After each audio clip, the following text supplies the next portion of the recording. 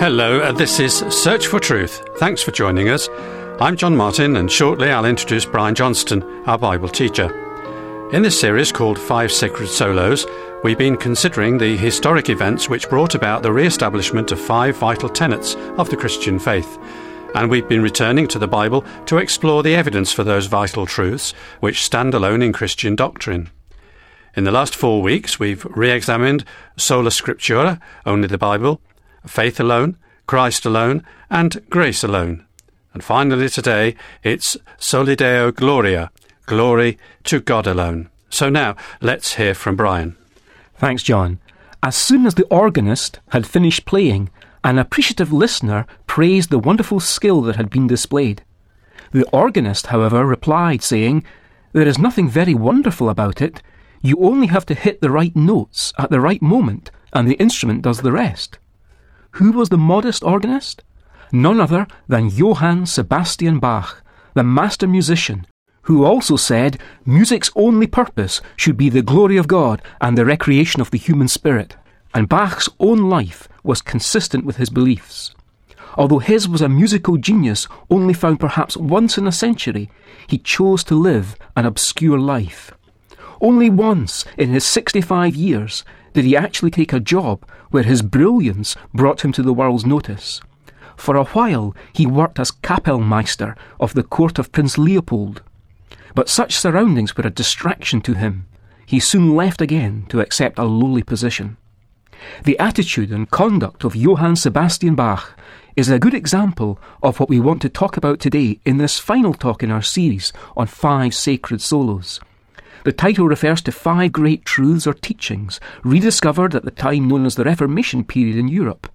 You'll have guessed perhaps then that our final motto from that Reformation time is Soli Deo Gloria, or glory to God alone. What has come to be known as the Westminster Shorter Catechism was written in the 1640s by English and Scottish churchmen. Its purpose was to educate people in matters of doctrine. It has a simple question and answer format to make things easier to remember. The Catechism is made up of 107 questions and answers. The most famous of the questions is the first. It asks, "What is the chief end of man?" To which the answer is given, "Man's chief end is to glorify God and to enjoy Him forever." Man's chief end was perfectly demonstrated in the greatest ever human life. The greatest human life this planet has ever seen was that of Jesus Christ. In every possible way, God was glorified through the perfect life of Christ. It's John's Gospel which emphasises this, as he writes to declare that Jesus Christ is fully God as well as fully human. So when telling us about the first ever miracle Jesus did, John has this to say in chapter 2 verse 11. "This beginning of his signs Jesus did in Cana of Galilee and manifested his glory." In other words, God's glory was displayed in Jesus' life. I am reminded of the Apostle Paul's words later in the Bible when he said, "Whatever you do," and it was in connection with eating and drinking, "do all to the glory of God." That was certainly true of Jesus at the wedding feast at Cana of Galilee. Then one day John says, and he records it in chapter 9 and verse 1, that as Jesus passed by, he saw a man blind from birth. And his disciples asked him, "Rabbi, who sinned, this man or his parents, that he should be born blind?" Jesus answered, "It was neither that this man sinned, nor his parents, but it was so that the works of God might be displayed in him." God's works, as performed by Jesus Christ here in the healing of the blind man, were for God's own glory. The miracles performed by the Lord Jesus were not works which he himself chose to do for the sake of impressing the crowds. Far from it. Jesus describes them as the works which the Father has given me to accomplish. By doing them, the Son was glorifying the Father. And so it was the very same when Jesus raised his friend Lazarus from the dead. As Jesus reminded one of the sisters Lazarus had. In chapter 11 and verse 40 of John's Gospel, Jesus says, "Did I not say to you that if you believe, you will see the glory of God?" Notice again, it's all about the glory of God. That was always the focus of our Lord's life. He didn't live so as to make a reputation for himself, but that God's name should always be glorified. That was never more true than in relation to his death, which was the reason why he'd come, and about which he had this to say. John 12, verse 27, "Now my soul has become troubled, and what shall I say? Father, save me from this hour? But for this purpose I came to this hour. Father, glorify your name." Then a voice came out of heaven, "I have both glorified it, and will glorify it again." God's name was glorified in the life and death of his holy servant Jesus, who could say rightly, in summing up his own life in prayer to God his Father, in chapter 17, verse 4, "I glorify you on the earth, having accomplished the work which you have given me to do." This was the chief end of the perfect man. He had glorified God throughout his entire life. In this, Christ has set an example for us. For it's also God's desire that over all of our lives, now as well as in eternity, the banner should be for the glory of God. I know of no better section in the Bible to use to support that thought than the paragraph with which Paul's letter to the church at Ephesus begins. From Ephesians chapter 1 verse 3 we read, "Blessed be the God and Father of our Lord Jesus Christ, who has blessed us with every spiritual blessing in the heavenly places in Christ, just as he chose us in him before the foundation of the world, that we would be holy and blameless before him.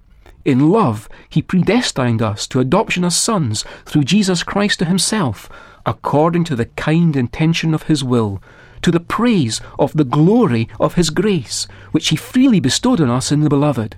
In him we have redemption through his blood, the forgiveness of our trespasses, according to the riches of his grace, which he lavished on us. In all wisdom and insight he made known to us the mystery of his will, according to his kind intention, which he purposed in him, with a view to an administration suitable to the fullness of the times, that is, the summing up of all things in Christ, things in the heavens and things on the earth. In him also we have obtained an inheritance, having been predestined according to his purpose, who works all things after the counsel of his will, to the end that we who were the first to hope in Christ would be to the praise of his glory. In him you also, after listening to the message of truth, the gospel of your salvation, having also believed, you were sealed in him with the Holy Spirit of promise, who is given as a pledge of our inheritance, with a view to the redemption of God's own possession, to the praise of his glory. You'll have noticed that expression, which occurred there no less than 3 times, and with which it ended, to the praise of God's glory. God's eternal purpose in human creation is that we should be eternally to the praise of his glory, trophies of divine grace. So indeed, man's chief end is to glorify God. Knowing this to be true, we should make it our aim that everything we do should be for the glory of God. As Paul said in 1 Corinthians 10 verse 31, "Whether then you eat or drink, or whatever you do, do all to the glory of God." Paul referenced eating and drinking simply because that's what he was dealing with at that moment. But it's generally true that the glory of God is intended to be the ruling motive in the Christian's life, not just our having our own way about our own whims and preferences. In addition, there are specific areas we can concentrate on that really bring glory to God. The words of the Lord Jesus, our great example, as recorded in John's Gospel, give us a couple of these. Jesus said, John 14 verse 13, "Whatever you ask in my name, that will I do, so that the Father may be glorified in the Son." And in chapter 15 verse 7 we read, "If you abide in me, and my words abide in you, ask whatever you wish, and it will be done for you. My Father is glorified by this, that you bear much fruit, and so prove to be my disciples." In other words, a life of prayer that aims at fruitful service for God is sure to bring glory to God. And so, our look today at living for God's glory alone, soli Deo Gloria, brings this present series to a conclusion.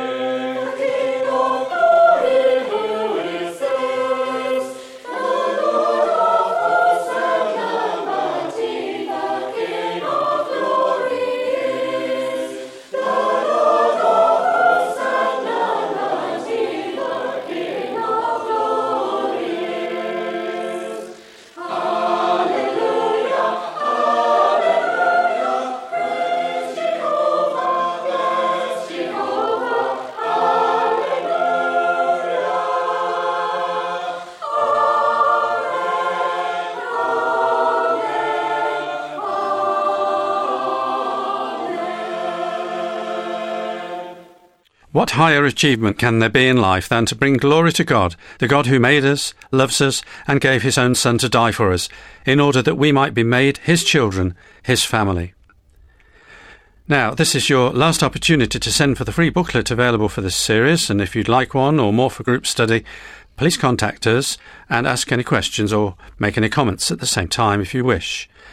Now, to obtain the free booklet, ask for the title 5 Sacred Solos, and you can contact us at Search for Truth, PO Box 111, Leigh, spelt Leigh, and the postcode is WN7 1WJ, England.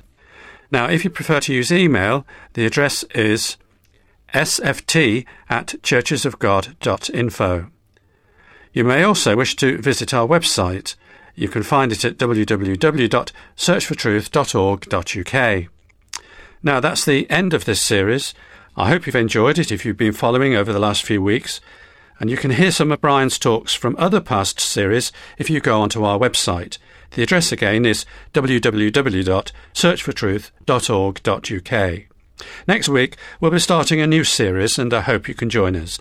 Until next time then, it's very best wishes from Bible teacher Brian, studio technician David, our Welsh singers, and me, John Martin. Thanks for listening, and may God richly bless you.